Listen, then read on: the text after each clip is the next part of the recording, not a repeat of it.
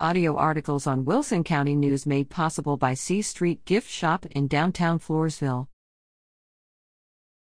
State sales tax revenue totaled nearly $4 million in July.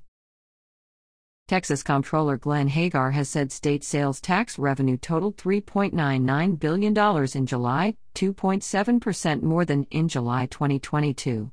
The majority of July sales tax revenue is based on sales made in June and remitted to the agency in July. Total sales tax revenue for the 3 months ending in July 2023 was up 4.5% compared with the same period a year ago. Sales tax is the largest source of state funding for the state budget, accounting for 56% of all tax collections.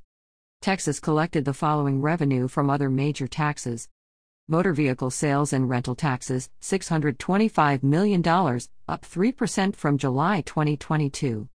Motor fuel taxes, $330 million, up 2% from July 2022. Oil production tax, $437 million, down 37% from July 2022.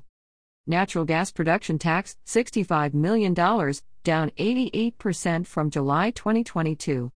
Hotel occupancy tax, $71 million, down 3% from July 2022, and alcoholic beverage taxes, $149 million, up less than 1% from July 2022.